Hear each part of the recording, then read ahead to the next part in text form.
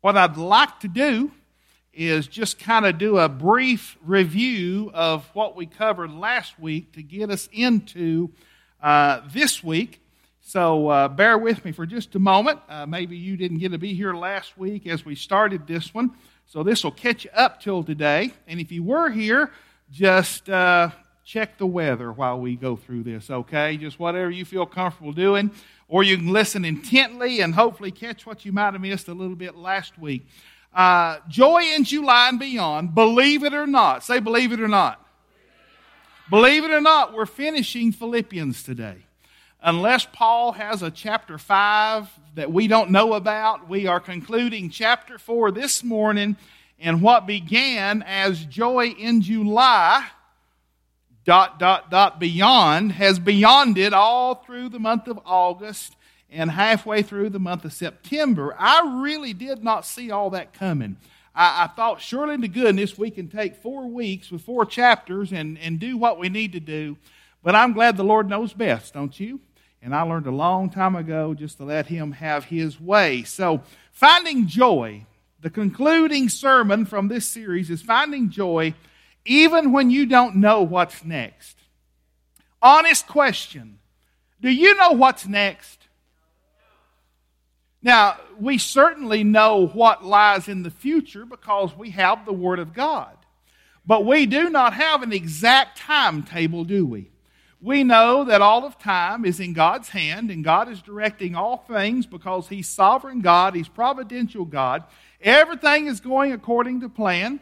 If you think the world is out of control, if you think nothing's going according to plan, then just be reassured that everything is in control. It's in God's control, and everything is going according to plan, and God is sovereign. He sat on His throne today, and He did not wake up this Sunday morning, September the, 19th, I thought it was, but for some reason 17 was popping in. God did not even wake up at all, but God did not go into this day, September the 19th, Sunday morning, wondering, wow, I didn't see that coming. What are we going to do about that? No, God is sovereign. God is in perfect control. And the thing I want you to know, if you don't get anything else out of the book of Philippians, get this. If you don't get anything out of any of the Bible besides this, here's what I want you to know. God loves you. Knowing that God loves us should sustain us through anything we can possibly face in all of life, right? That God loves you and that God loves me. In Mark chapter 12, verse 30 and 31, we find the great commandment. The great commandment that Jesus gave to His disciples and thus gave to the world and gave to us. And I just want to reshare this with you this morning. Jesus said, "And you shall love the Lord your God with all of your heart." I love the word all in this, right? God deserves our all. Can I get an amen? God deserves our all. Why? Because God gave His all for us to demonstrate how much He loves us and how much He cares for us. So in return, the least we can do is love God back with all of our heart, with all of our soul, with all of our mind, and with all of our strength. And He said the second is like this: you shall love your neighbor as yourself. There's no greater commandment than these. Is a commandment a suggestion? What is a commandment? It's an order. It's a command. Jesus. John chapter 1, verse 1. In the beginning was God, and the Word was with God, and the Word was God. That's Jesus. Jesus was with God. All things were created by Him, and nothing that was created apart from Him. So Jesus, the Creator, is given a command to the created ones. And if Jesus, the Creator, is commanding the created ones that we must do this, that we must love the Lord with all of our heart, with all of our soul, with all of our mind, and with all of our strength, then what is our duty? To do that. I can only speak for myself.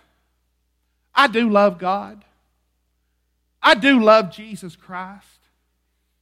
But there's times that I would honestly have to say I don't love Him with all of my heart. that I don't love Him with all of my soul, that I don't love Him with all of my mind, and I'm not loving Him with all of my strength, there's always room for improvement. I can always love Him more by loving the world less. And God is saying, I love you, and I want you to reciprocate that love. I want you to love me in return, and I want you to love me the way I love you with everything you've got. With everything you've got. And I want you to love your neighbor as much as you love yourself. And again, Paul is talking about joy. Joy regardless of what we face in life. Joy regardless of our circumstances. Joy in spite of what's taking place in the world. Joy in spite of who's ruling the world. Joy no matter what. God says, I want you to know I love you, and because I have an everlasting love for you, that love should produce joy in your heart and in your mind and in your life, no matter what you face and no matter what you go through. But in order to love God with all of our heart, with all of our soul, with all of our mind, and all of our strength, then we cannot love anyone or anything else as much as we love God. Is that true? That's true, isn't it? Because if we're loving Him with everything, what's left? Exactly right. But see, if I'm loving God supremely, well, Brother Steve, if you're loving God with all you have, how can you possibly love your neighbor as much as you love yourself? Because as we exhaust all of our love toward God, God's love reciprocates back to us, and we love other people with the love of God that He gives us in return. See, I love my wife best when I love God most. Because when I love God the most, I love my wife the way God loves me. I'm willing to lay my life down for her. I'm willing to do anything in this world that's not illegal or immoral. Now, I love Michelle, but I ain't going to jail for her. Okay? I'm just not doing it. But anything short of anything illegal or immoral, I'll do for Michelle because I love her. But I love her so much because I love God so much. I love my children. I love my grandchildren. I love my mother. I love my in-laws. I even love Shannon. Now, that proves that there is a God. That proves that there is a God. And I can love Shannon because I love God. See, if I didn't love God, I couldn't love Shannon. So there is a God. No, I love her. Shame on me for loving Shannon. I mean, hey, I do. I love her with all of my heart. Because I love God the most. Because I love God the most. So I can't love the world and love God at the same time, can I? Paul, in his letter to the church at Rome, the Christians in Rome, he says, if you truly want to love God with all your heart, soul, mind, and strength, if you really want to love your neighbor as much as you love yourself, if you really want to be full of joy all the time, no matter the circumstances you find yourself in, and goodness gracious, what a place the church at Rome found themselves in. Being fed alive to lions and tigers and bears, having to fight for their lives in the Colosseums. Nero has come against the church as no one had ever came against the church before. And once Christians were killed, they were hung on lamp posts and set on fire and burned for night lights. We've not seen anything yet, folks. We can't cry persecution yet in the United States of America. Just because someone who disagrees with us hurts our feelings, that's not persecution. We've not seen persecution yet, although we may see it in the very near future. People around the world today who cannot assemble such as this, that's persecution. People who today publicly cannot say, I love Jesus and I am a born-again believer with the fear of having their head chopped off, that's persecution. Right? We need to be thankful. We need to give God praise and glory for the freedoms we still have in the greatest nation, United States of America. And in the meantime, we need to pray hard. We need to love hard. We need to love God supremely. We need to love our neighbors as much as we love ourselves. And we need to be true to the Word of God. And Paul says, if you want joy all the time in spite of your circumstances, and if you want joy even when you don't know what's next, do not, say do not. Do not be conformed to this world. Do not be conformed to this world. We've got to reprint these anyway here shortly, but let me just show you what conforming looks like. I'll use this. See, this is a nice, flat piece of paper. It's ironed. It's not wrinkled. It's not anything. But if I were to take this piece of paper and begin to wrap it around this water bottle, what begins happening to this piece of paper? It begins looking like that. Now, it looked like a piece of paper a minute ago, didn't it? But what does it look like now? Because I conformed it to that water bottle. We're to be conformed to the Lord Jesus Christ. By loving Him supremely and by loving our neighbor as much as we love ourselves, we're to be conformed to the image of the Lord Jesus Christ. That is, we're to love God like Jesus loves God. We're to love our neighbors as much as Jesus loves His neighbors. We're to love like Jesus. We're to live like Jesus. We're to do life like Jesus does. And that cannot happen if we're conformed to the world, because you cannot be conformed to the world and be conformed to the Lord at the same time. Can I get an amen? Don't be conformed to this world. Instead of being conformed, be transformed. Be transformed by the renewing of your mind. We talked about this last week. Life change begins in the mind, because as we think, so are we. When we begin to think God's thoughts after Him, when we begin to think how God thinks, then we begin to live godly lives, and we begin to love like God loves. Can I get an amen? Be transformed by the renewal of your mind, that by testing. Test these things out. Know that God is telling the truth. And as you test these things, you will learn to discern what the will of God is. So God allows us room to make mistakes, doesn't He? God gives us the ability. God gives us free agency. God gives us the ability to make decisions and thus make mistakes and make decisions and make right decisions. And when we make wrong decisions, we're testing and we're learning those things. And we think, oh, wow, that's not the will of God for my life because I'm a child of God. Oh, wow, yes, that is the will of God for my life. So I'm not going to be conformed to the world. I'm going to be transformed by the renewing of my mind. And I want to discern what the will of God is. And when I know what the will of God is, then I know what is good and acceptable and perfect in the eyes of God. And that will produce joy. Remember where joy comes from? Joy comes from Jesus, doesn't it? Joy comes from Jesus. So last week, we began in verse 8 with these words, finally. Paul says, I'm bringing this to a close. Finally, brothers and sisters, faith family, whatever is true, he's going to tell us what he wants us, conform to the world, what we should be thinking about. Does anyone in here think throughout the day? So that was a silly question, but I wanted to get you thinking. Here's a real question. How many of you all think too much during any given day? We talked about that last week, didn't we? Who has the responsibility to control what you think? Huh? Why do you give that away so easily then? Huh?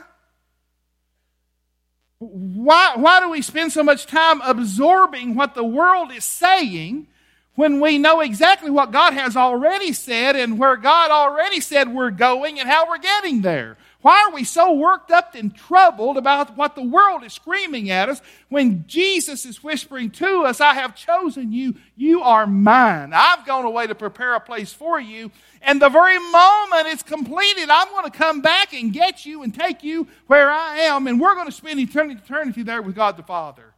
Do you believe that? No. Do you believe that? Then why are we so tore up? Why are we so distraught? It surely does when we're conformed to it. But when we're transformed by the renewing of our mind, through the Spirit of God in us and the Word of God in our hearts and in our minds, then now we're thinking God's thoughts after Him. And God says that we are a chosen race. Say, I'm a chosen race. Say, I'm part of the royal priesthood. Absolutely. Jesus loves you. Jesus died for you, and He has forgiven you totally from the top of your head to the tip of your toes. You're forgiven for all of eternity. Paul's going to tell us in the closing verses here, you're a saint. And He has went away to prepare a place for us, and He is coming again to receive us unto Himself, that where He is, we might be also. Whatever is true, the world is not telling you truth. Stop listening to the world. They don't know how to tell the truth. They are of their father, Satan. And Satan is a liar. And that's all he knows how to do is tell a lie. And the world are his disciples. The world is Satan's disciples. Stop listening to them. Think about what is true. The Word of God is true. Think about what is honorable. Think about whatever is just and pure and lovely and commendable. If there's any excellence, if there is anything worthy of praise, think about these things. Now, I asked you a while ago, who's in charge of what you think? Then take charge of what you think. Now, if you watch the morning news, the noon news, or the evening news, are they giving you what is true and honorable and just and pure and lovely and commendable and excellent? Are they giving you things worthy of praise? Walk away. Walk away. Are y'all hearing a bell? Even so come Lord Jesus, He's going to let me say bye. I love you folks. See ya. Think about these things. And here's what we covered last week quickly. Number one, and you're listening, God, if you weren't here last week, you can fill these in quickly. I'm not going to go in depth. I'm just going to give you the first three that we covered last week. Then we're going to jump in on number 4. Love God with your mind. Love God with your mind. Jesus told us that, and Paul reaffirms that. Jesus said, love the Lord your God with all your heart, soul, what? Mind and strength. So, when we're thinking about these things, then it's going to transform our mind, and we are going to begin loving God with all of our mind, because we're not conformed to this world, but we've been transformed by the renewing of our minds, by renewing our mind daily with the Word of God. Love God with your mind. Jesus, in His priestly prayer in John chapter 17, he's asking of the Father, Father, will you sanctify the people that you've given me? God, will you sanctify the church? God, will you sanctify these disciples? Will you sanctify everyone who knows you in truth? Now, sanctification is a purification process. It's the renewing of the mind. It's not being conformed to the world. It's the opposite of being conformed to the world. It's being transformed by the supernatural power of the Holy Spirit. With the Word of God in our hearts and lives, God sanctify them, make them not of the world, but make them just like me, Father, and do this with your Word, because your Word is the only truth there really is. Then Paul went on to say, what you have learned and received and heard and seen in me. Paul says, I'm pouring my life out to you. I'm pouring my heart out to you. I'm pouring out to you what God has told me to tell you. And Paul is saying, what you've learned from me, what you've received from me, and what you've heard from me, and what you've actually seen me practicing, because if you're not practicing what you know, then you're living a ridiculous life. Amen? What you've learned, received, heard, and seen in me, practice these things. And as you practice what you know God wants you to do, then God fills your life not only with joy, but with peace. How many in here could enjoy a little more peace in your life? Well, stop doing it your way and stop doing it Jesus' way, and see if Jesus' way doesn't produce abundant peace no matter what's going on in your life and no matter what's coming down the pike that we don't know yet. We can have peace and joy no matter what. Why? Because we know Jesus, and Jesus is peace, and Jesus is joy, and our life can be filled with joy and peace simply by knowing Jesus, loving Jesus, trusting Jesus, walking with Jesus, abiding in the Lord Jesus Christ. But don't be conformed to the world. Turn the world off, turn Jesus on, and watch your life be transformed overnight. Overnight. And the peace of God will be with you. And the point that we see here that Paul is giving us is we are to love God with our obedience. If we love God, we will obey God. Is there a good place for an amen right there? Now, if obeying God is one of the ways we prove that we love God, then living disobedient to God shows that we don't love God with all of our heart, soul, mind, and strength. Is that a correct statement? If we love God with all of our heart, soul, mind, and strength, then we're going to love Him with our mind, and we're going to obey Him, we're going to follow Him.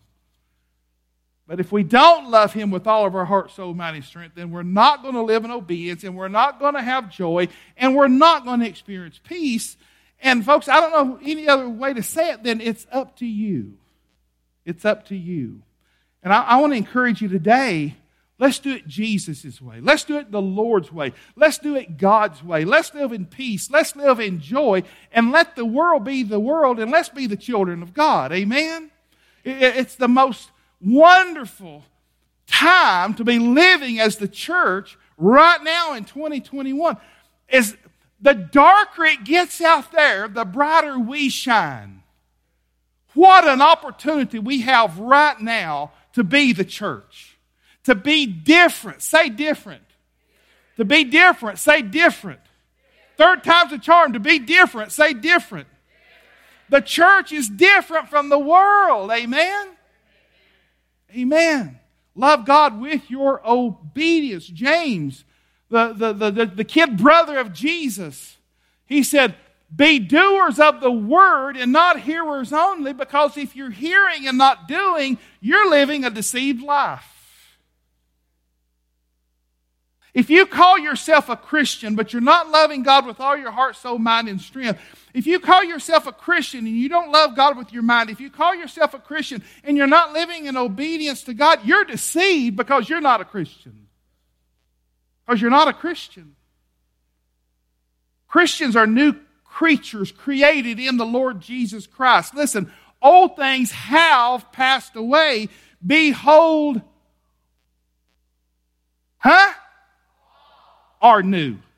Is that the Bible? Is that the Word? Be doers of the Word. Then Paul goes on, verse 10 through 13. I'm rejoicing. Wow. 800 miles separated from his faith family. Poor, destitute. Living in a dungeon. Chained to a prison guard. Has no idea if he has another meal coming his way or not. Has no idea if he has another hour to live. Has no idea what's coming in the future other than he knows Jesus Christ is coming to get him one day. And that's enough to keep him full of joy and full of encouragement and full of love and full of peace. Paul, in these closing words to the church at Philippi, he says, I rejoiced in the Lord greatly. Now, greatly ain't slightly. Paul said, man, I'm so full of joy, I can't stand myself. These prison guards think I've lost my mind. And I have. I've lost my old mind. I lost the mind that was controlled by the world. I lost my mind that was conformed by the world. But now my mind has been transformed by the renewing of my mind through the work of God and through the work of the Holy Spirit. And because I am transformed by the renewing of my mind, I'm rejoicing greatly at length. In other words, it doesn't end. I go to sleep joyful. I wake up joyful. I dream joyful. I daydream joyful. Paul says everything about my life is peace and joy. Why? I know Jesus. I've rejoiced in the Lord greatly that now at length with you have received your concern for me. You were indeed concerned for me, but you had no opportunity. He says, not that I'm speaking of being in need, for I have learned in whatever situation I am to be content. You don't know how bad I want to dive right back into this and spend an extended period of time preaching on contentment. Because I'm afraid the church suffers greatly today because Christians do not know what Paul is talking about, and we're not living in contentment. We're living in want. Want is different than need. Can I get an amen? Not that I'm speaking. Paul said, hey, I'm not talking about being in need.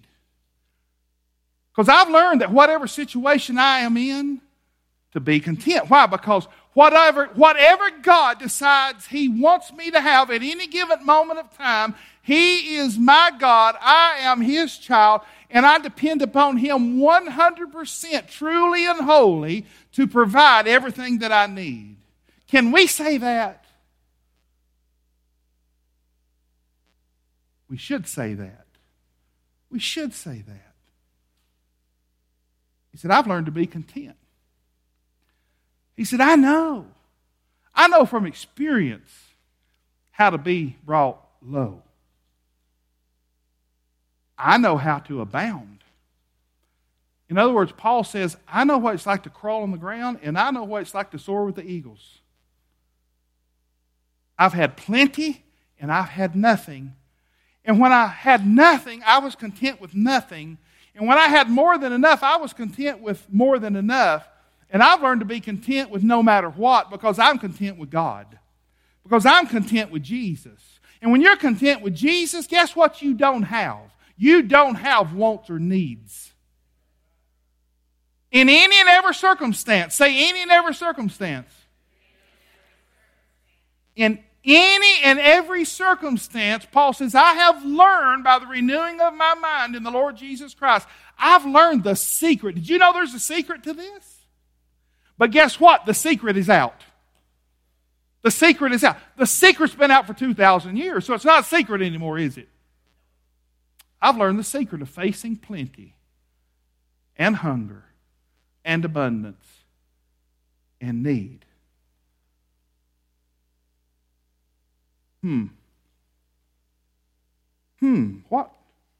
What could this secret be? Is it a powerful, strong U.S. economy? Is it the power? Is it the worth of the American dollar? Is it the right party in the White House? Is it the right party in control of the Senate and the House? Is it the right party sitting in the governor's mansion?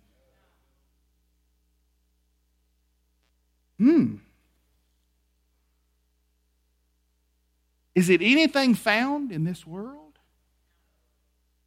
Could have fooled me. What could it possibly be? Could it be Jesus? Let's take a vote. We rarely get a vote around here. We had a membership meeting a couple of weeks ago, and guess what we didn't do? We didn't even vote. So I know you folks are really hungry to vote, so let's take a vote. How many would say by the uplifting of your right hand that this secret is found somewhere in the world? Let me see your right hand. Boy, I'm so glad. How many going to go with Jesus? If you believe it's Jesus, let me see your hand. You going with Jesus? I'm going with Jesus. I believe Jesus wins this morning. Amen? Aren't you thankful? Look here. And folks, sometimes you learn a verse so well that it loses its meaning. Sometimes a verse becomes so familiar that you just say it from memory and there's no heart involved in it. Paul is saying, I have learned the hard way. I can do all things through Him, the Lord Jesus Christ, who strengthens me. I can live through a pandemic because Jesus supplies my every need. I can live through times of being dead broke because Jesus is my strength. I can live through times of abundance because Jesus is my strength. I can live when I know what's next because Jesus is my strength. I can live in joy and peace when I don't know what's next because Jesus is my strength. I can do all things. What does all mean? Yeah. I can do all things through Christ. Now that's part of the secret. Christ in me in Christ, me and Christ in the Father. Now we're doing things through Him. Right? His power, His strength, His wisdom, His guidance. I can do all things through Christ who strengthens me. What he's saying is, love God with your contentment. Love God with your contentment. God, I don't know what holds tomorrow, but God, I know who holds tomorrow. Amen? And then Paul goes on to say in verses 14 through 20, yet it was kind of you to share my trouble. And you Philippians yourselves know that in the beginning of the gospel, that is, when I first came to Macedonia, when God first sent me there to share the gospel with your community, and we established a New Testament, Bible-believing, Bible-preaching, God-fearing church there, when we established a church there at Philippi with the gospel, when I left Macedonia, after I spent my time there with you, when I traveled on to plant other churches and do other things that God led me to do, when I left Macedonia, no church entered into partnership with me in giving and receiving except for you only. Even in Thessalonica, you sent me help for my needs once and again. And he said, not that I seek the gift, but I seek the fruit that increases to your credit. He said, I have received full payment and more. He said, I am well supplied, having received from Epaphroditus the gifts you sent, a fragrant offering, a sacrifice acceptable and pleasing to God. And just like the verse we just saw a moment ago, I can do all things through Christ who gives me strength. Here comes another power verse. Paul says this, and my God will supply every need of yours according to His riches in glory in Christ Jesus. Paul says, not only can I do all things through the Lord Jesus Christ who gives me strength, but because you have partnered with me, I don't have want and you don't have want, because when we're in partnership together and in partnership with the Lord Jesus Christ, Christ supplies all of our needs and we supply one another's needs through our love one for another. See how that works? He said, to our God and Father be glory forever and ever. Amen. Number four. Now we're digging in. Uncharted territory for the day. Love God with your partnership. Love God with your partnership. Paul said, yet it was kind of you to share my trouble. Do you know what kindness is? True kindness, biblical kindness, Christian kindness. Kindness is sharing in the trouble of others. Brother Steve, I've just learned it's best to stay out of other people's troubles. Not necessarily. As Christians, we are to run to other people's troubles and through the Lord Jesus Christ help meet their needs. Can I get an amen? We don't run from trouble, we run to trouble. We run to people in trouble to love them and help them and shore them up. As Christians, here's what we don't say. Well, that's your problem. You made your bed, lie in it. That's your burden to bear. No, here's what we say. As Christians, we say, I'm here to help. I'm here to love. I'm here to serve. And why do we say that? Because we have a God who showed up in our life when we were in the worst trouble any human have ever found ourselves in. And God says, listen, I'm here to love. I'm here to serve. I'm here to help. And as disciples of the Lord Jesus Christ, we think God's thoughts after Him. And since God shows up in times of trouble to love, help, and serve, Christians show up in a time of trouble to love, help, and serve. Can I get an amen? Paul said, yet it was kind of you. Kindness is sharing in the troubles of others. Paul said, it was kind of you to share in my trouble. And you Philippians yourselves know that in the beginning of the gospel, when I left Macedonia, no church entered into partnership with me in giving and receiving except you only. This is a sad, crazy statement to hear Paul say. Paul has risked his life again and again and again to establish these New Testament churches. And of all of the churches that he's established, only one church is in partnership with him. Only one church is running to his aid when he's in the most trouble he's ever been in. That means that Corinth and Galatia and Thessalonica, all of those churches that he's writing to throughout the New Testament are churches that he's founded and planted, but they refuse to partner with him. He brought the gospel of Jesus Christ to their towns. Why are they not partnering with him? Are they conformed to the world? Have they not been transformed with the renewing of our minds? Have they forgotten what Jesus commanded the disciples and the Christians and you and I to live by? The great commandment to love God with all of our heart, soul, mind, and strength, and to love our neighbor as much as we love ourselves. Thankfully, the Philippians knew this and they practiced this. They were the one faithful, devoted group of people who, no matter what Paul was going through, they were partnering with him. And he's commending them. He's thanking them. And he goes on to explain the heart of exactly what he's talking about here. He says, even in Thessalonica, you sent me help for my needs once and again. So when he's in Thessalonica, why isn't the church of Thessalonica meeting his needs?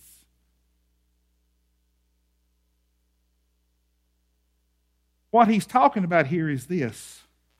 Vision requires provision. Say that. Vision requires provision.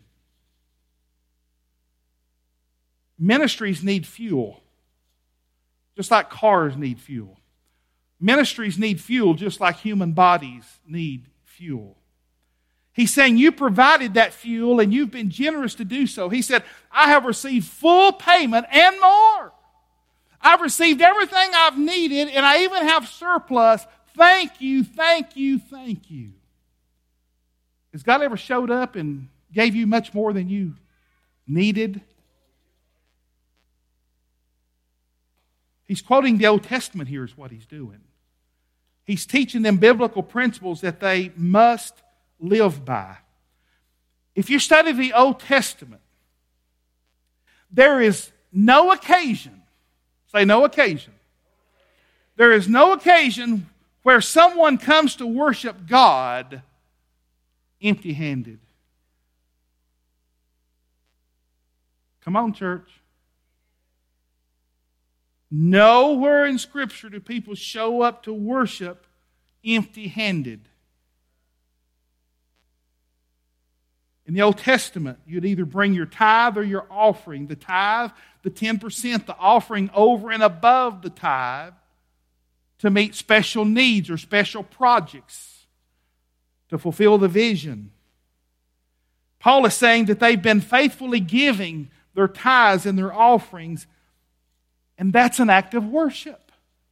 Singing is an act of worship. Preaching is an act of worship. Loving your neighbor is an act of worship. Meeting needs is an act of worship. Everything we do that the Bible calls us to do is an act of worship, which means worship just doesn't happen on Sunday mornings or Wednesday nights or Sunday nights or whenever a church gathers, whenever the people of God gathers. Worship should be a 24/7 lifestyle, 365 days a year. And you should be known as a giver, not a taker, if you call yourself a Christian. Can I get an amen? They're givers because we're never more like God than when we're given. For God so loved the world that He... And what did He give? His only begotten. He gave all He had. Huh?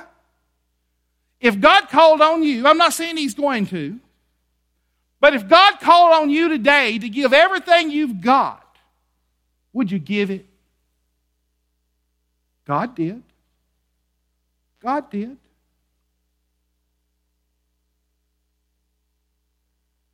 He goes on to say, I am well supplied, having received from Epaphroditus the gifts you sent, a fragrant offering, a sacrifice acceptable and pleasing to God. In other words, you sent me a financial blessing because I'm rotting in a dungeon.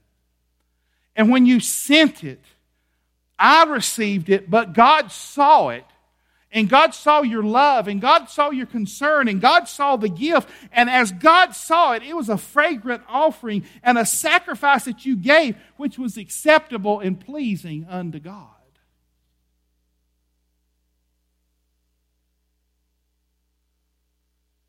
And He said, and my God will supply every need. Do you believe that today? Now we gotta get real here for just a minute before we move on. Paul said,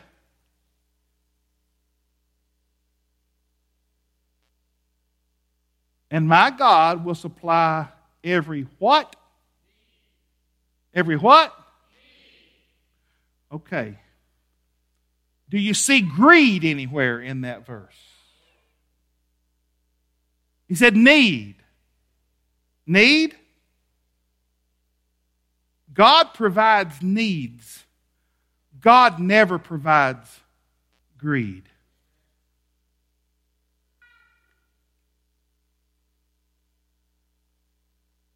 There's a lot of Christians who are very angry and frustrated and disappointed with God.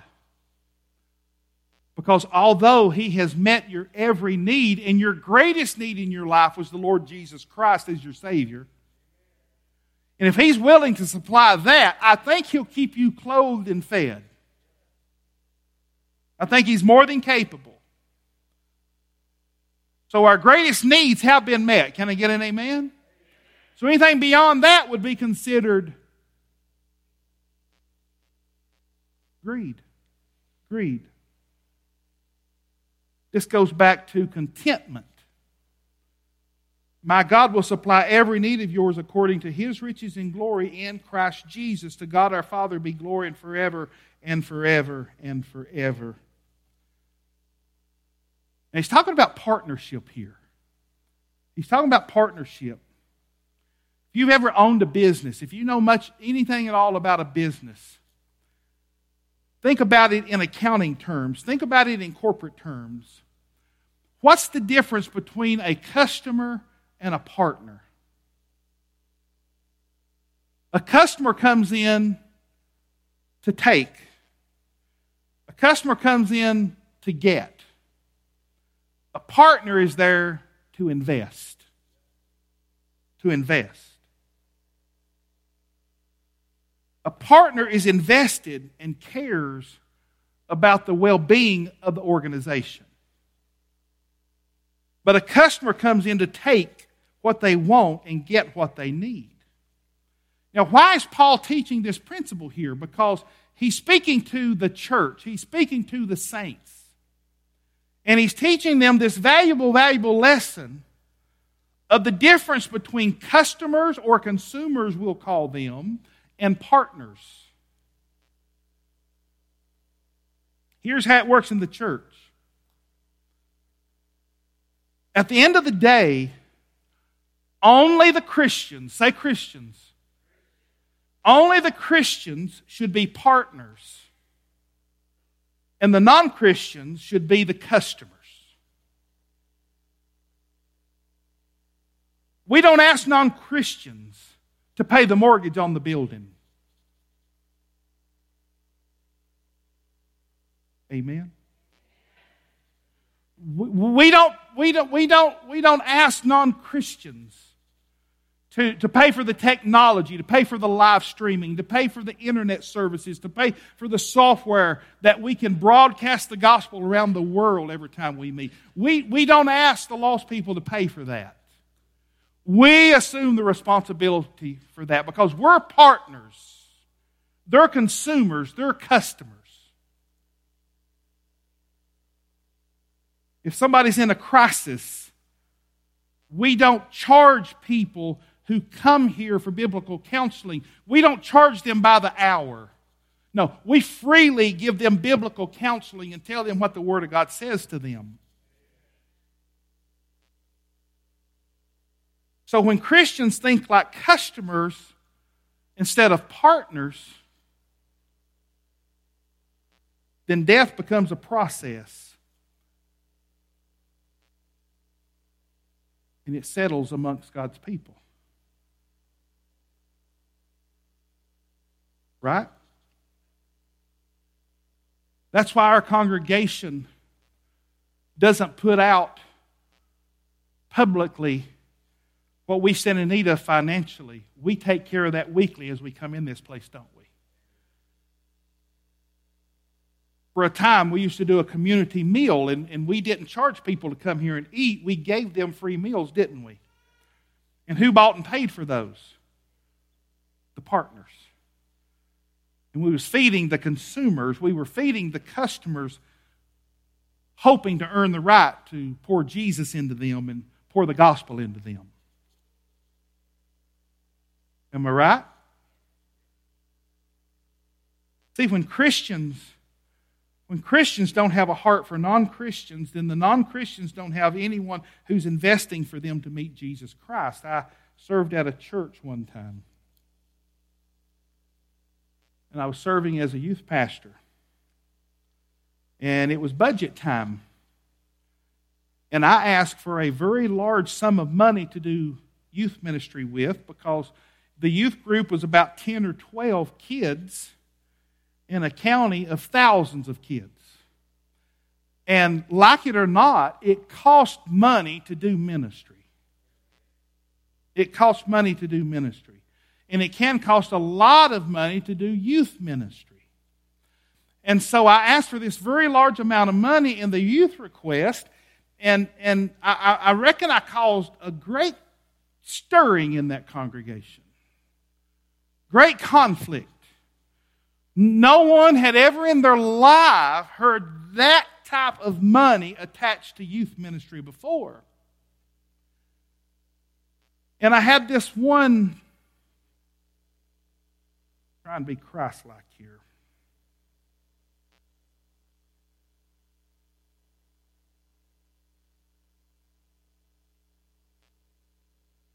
I had this, oh man, I want to say some words.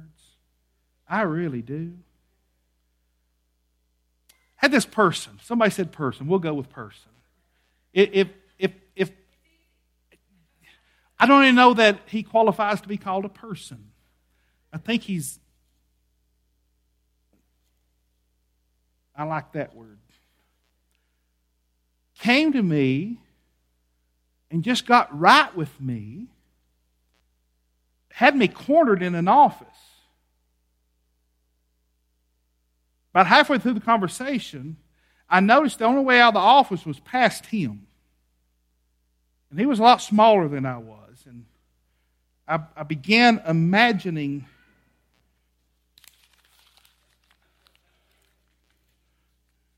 noticed the trash can in the corner. I thought about taking the garbage out. But the Lord wouldn't let me. He let me know quickly that He gave His money to His church to take care of their youth, and it was not meant for anyone on the outside of their organization.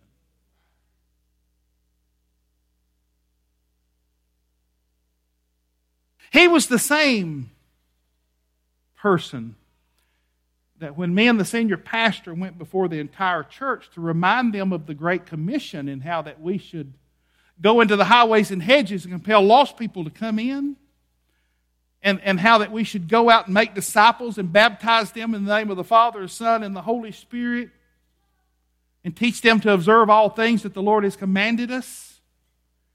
He wanted to know, was we going to take a vote on that?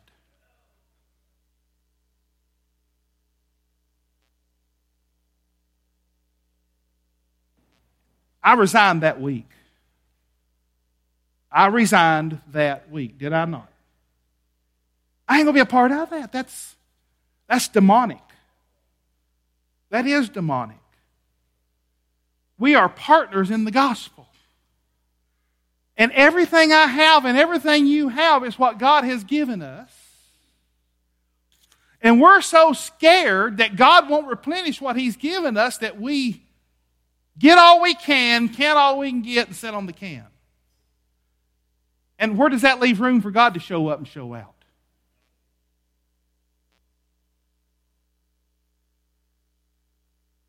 Did you know? If you didn't get a stay for our membership meeting last week, was it last week or week before last? Last week. It just won't stop. It just keeps getting gooder and gooder and gooder. Now, we don't have $1 million in the bank. But we've got a lot of money in the bank. And Michelle and I and Wanda was here yesterday cleaning the building, and Michelle says, I keep mopping the bathroom floor in the women's bathroom, and it still keeps getting wet, and I don't know what's happening. And she come back a few minutes later, and she said, I found out what's happening. It's coming out of the roof. And looked up, and the panel was just fixing to burst and break. Well, it turned out to be minor fix. The heating and cooling unit up in the roof, where the water runs away through the exhaust had stopped up, so it was emptying out up on top of the floor up there and running into the women's bathroom and making a mess. So I'm in there, and Jim and Marvin and Kim show up. They'd been out doing mission work in the community yesterday. And I'm sweating and I'm aggravated. Jim said, let me show you something. He said, look at this. There's a picture of 3 men smiling from ear to ear, holding one of those gigantic checks up. And it said, made to the order of Monterey Mission Center. $15,000. That's what I said. That's what I said. Now, the truth of it is that money's going to be split in half, but we received $7,500 of that money. And guess what? We don't need the money. But we need the money. Brother Steve, what do you mean by that? We've got enough money in there to do Monterey Mission Center for months and months and months ahead. But God just says, hey, I just want to show up, show out, let you all know that I'm really in love with you all right now, and I just want to bless you some more. What a God. What a God. Now, folks, listen to me as your pastor. I've done this for 27 years. And if I've learned nothing else in 27 years of pastoring, I've learned this. God is good. And all the time. And you can't outgive Him. And when God starts putting resources at your disposal that you don't need, He's not saying there's a 100% chance of rain, you better sit on that and hang on to it. Here's what He's saying. Oh man, I almost had a running spell right there. Here's what He's saying. You are mine, and I am yours. And I've given you a vision. I've given you a purpose. And Monterey is lost and they need Jesus. You've got the gospel. You've got the resources. Go. Do you hear me, church? Go. Now, this is the way ministry works, and this is the way the Holy Spirit works, and here's the way God works. It comes in waves. There's an ebb and a flow to it. And when God is sending it, God is saying, invest it. Because there's more than that I'll send your way as you invest it. Can I get an amen? I'm not saying blow money. Here's what I'm saying. Get on your knees, get on your face before God, and say, God, with what you are sending our way, how would you like for us to strategically go into Monterey and make Jesus Christ known? God, we're your church, we're your people, these are your resources. We want to follow your vision and your plan. God, send us. Here we are. We will go. Can I get an amen right there? That's what that's all about. God is at work in Monterey, and God is at work at Hope in Christ Fellowship. You say, well,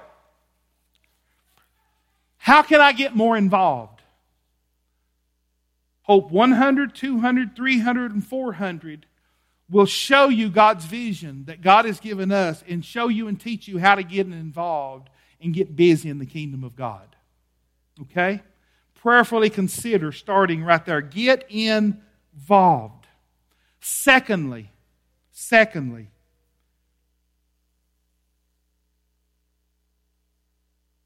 folks, we've got to encourage all of our congregation to get serious about faithfully attending our worship services and our Bible studies.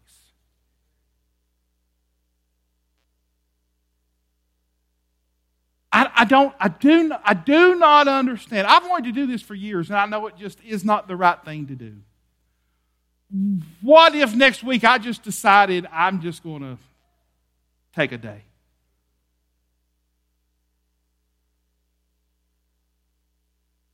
Would you folks be encouraged by that? No, be real. What if next week me and Michelle just woke up and it was a little rainy and foggy outside, a little damp, and honey, let's just stay in today. And you all began to gather in. Where's Steve and Michelle? Oh no.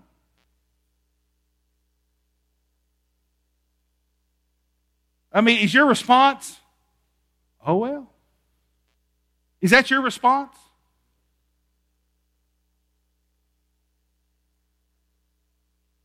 Why not? Are y'all going to start calling? But Steve,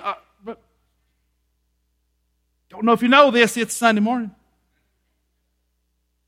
Yeah, we're just taking the day off. Is that okay? Why not? Lord's Day. We're counting on you. Well, God's counting on you too.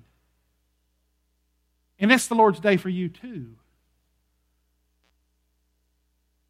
Why is the Lord's Day such an option to so many people? I mean, it's proven through most Christians that God is still a miracle-working God. You can be past going on Sunday morning, and you can't get out of the bed. And sometime between Sunday morning and Monday morning, there is just a healing that falls from heaven. And you jump up and shower and eat breakfast and jump in your vehicle and you're at work and you work 8 hours and all is well.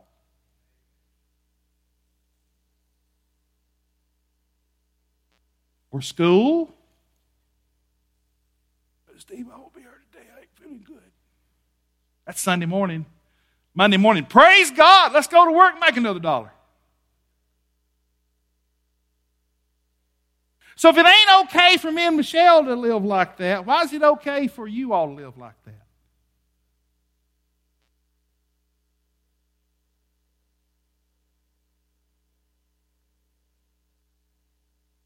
In addition to being involved, invest. Invest. Now, Sandy, I need you to back me up on this. I don't know who gives in this church, and I don't know who doesn't give in this church. Can I get an amen? Clueless. I've been like that ever since I started pastoring. I don't know who the givers are, and I don't know who the givers aren't. Because I don't think a pastor needs to know that. Because the devil will come in and let that skew your treatment of people. And I'm not living that way.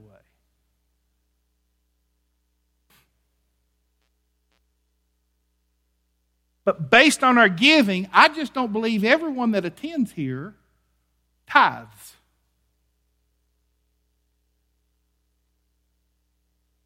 I want to invite you to begin tithing to the Lord. New Testament giving says, on the first day of the week, you and the Lord get together and talk about it and work it out and decide what you're going to give. And you bring that to the Lord's storehouse and you give that to the Lord to fulfill the vision of Hope in Christ Fellowship. I'm going to invite you to do that. If everybody that called this place home tithed, do you know what we could do in the kingdom work of the Lord Jesus Christ? Be unbelievable. Get involved. Get involved. Invest. And invite. Do y'all see any empty chairs in here? Now think on this. Y'all are looking at me like, you just mean this morning, preacher. I don't know who that is, but our preacher ain't mean like that. You just mean.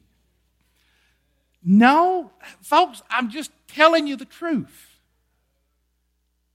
And if we will all hear the truth, remember what Paul said, you know, what you've seen and heard, and let's do this together. If we will all get involved, and if we will all invest, and if we will all invite, let me just ask you a question. When was the last time you brought someone to church with you?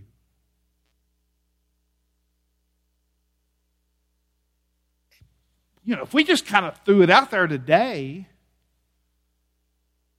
that next weekend, that we was going to do everything in our power between now and next Sunday to get at least one person to come to church with us, what would the landscape look like in here next Sunday morning? It would. And then we get full, and that would create a problem, and then we'd have to do something about that, wouldn't we? But if that's what God wants, then where God guides, God provides. Don't be conformed to this world. Be transformed by the renewing of your mind.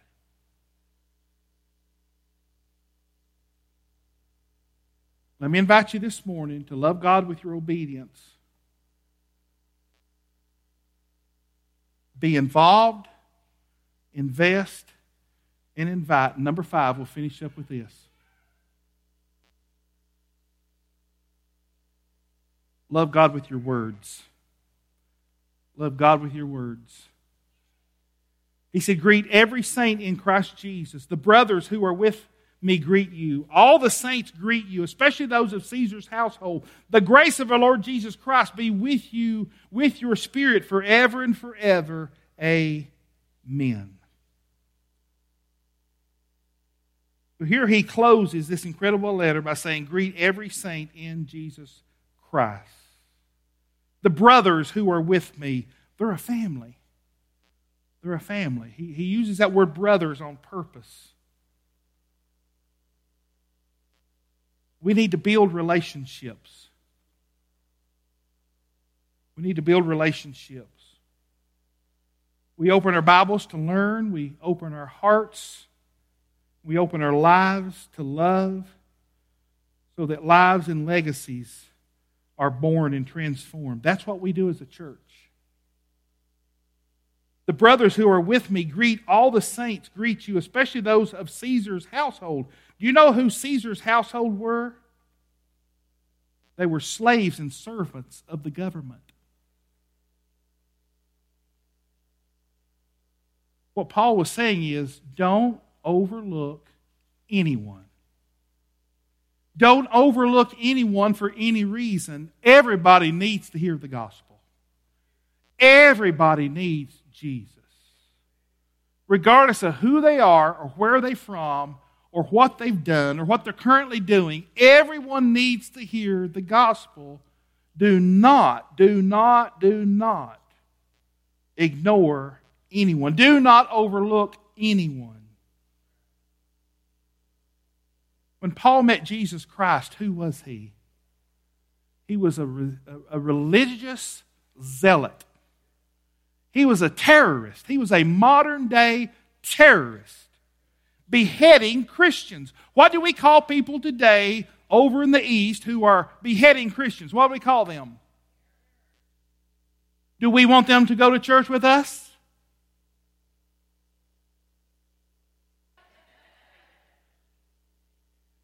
Yeah.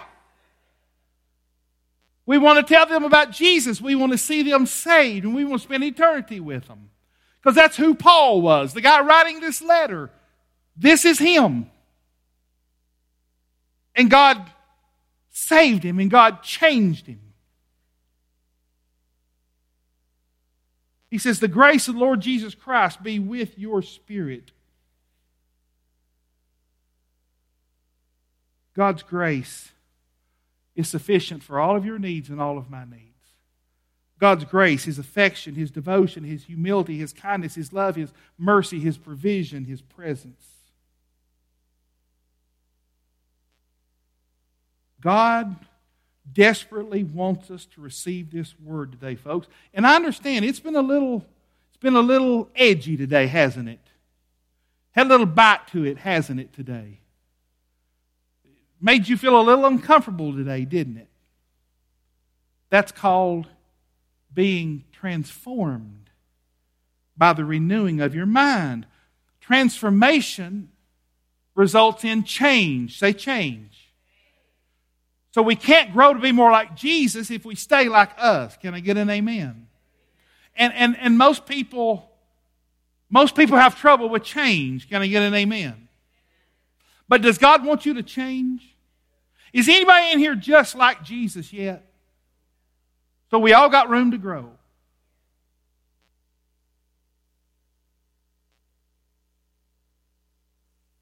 People needs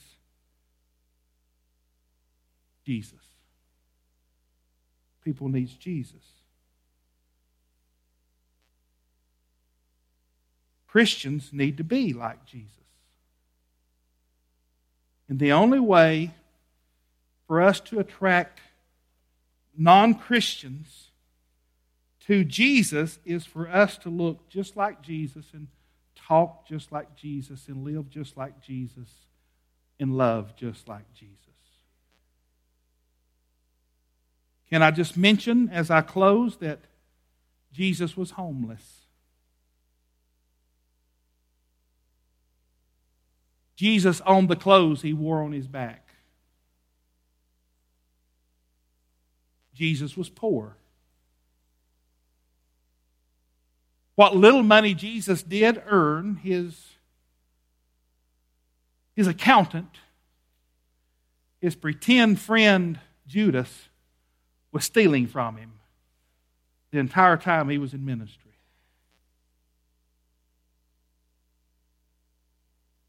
Now, there's two camps today when it comes to theology about money. There's the prosperity gospel and there's the poverty gospel. The prosperity gospel says God wants every Christian to be filthy rich, and don't you settle until you become filthy rich. And that's a lie. And the poverty gospel says God wants you to give away everything you've got and live like a pauper, and it's only then will God truly be happy with you. And that's a lie too. God doesn't care if you earn a living. God doesn't care for you earning a living. But I do believe God wants us to invest in His kingdom. And I think God wants us to live humbly. I think God is not opposed to us owning a house and owning a car and owning clothes and having food to eat. But But I think God does oppose us building up and building up and building up and building up and building up when there's great needs all around us. And He's blessing us for the purpose of empowering the vision. And here's what I know, church. I just want to encourage you. You cannot outgive God. You can't outgive God. And the more you invest, the more God will invest. And the more you invest, the more God will invest. And the more you invest, the more God will invest. Get involved, invest, and let's invite people to the Lord Jesus Christ. Let's pray together.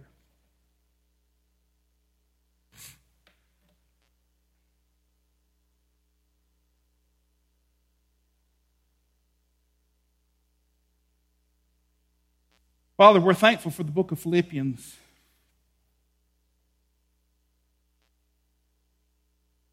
Every word of the book of Philippians we're thankful for.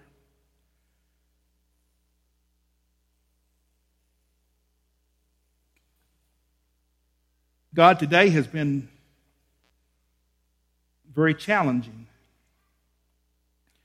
Challenging for me as a person, as an individual. Challenging for me as a pastor, and challenging for everyone here and everyone watching through Facebook.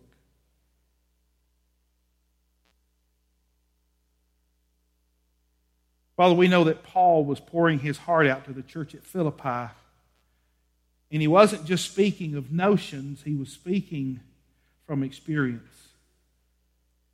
He had learned the secret of joy, and his secret of joy was that he had Jesus and Jesus had him. And he had all of Jesus and Jesus had all of him. And Paul knew what it was like to be in want, and Paul knew what it was like to be in abundance. But he was content in just having Jesus. And because of that, he had a peace and he had a joy that was beyond comprehension. And he lived in that, and he walked in that, and he encouraged others to be saturated in that as well. And Father, that requires change, and I pray that you give each and every one of us today the power and the strength and the wisdom to submit to change. God, we're so thankful for Hope in Christ Fellowship. We're so thankful for our congregation. We're so thankful that you're growing us and you're taking us places that we never knew we could be and go and do and accomplish these things for your kingdom's sake and for your honor and your glory. And you're blessing us so richly in so many ways, Father. And we know that it's to invest in our community. Help us to follow you as you go into this community and love on them and call them to repentance and call them to Jesus and salvation. Father, do the work that only you can do today. In the precious, wonderful, mighty name of Jesus we pray. Amen. Would you stand with us this morning?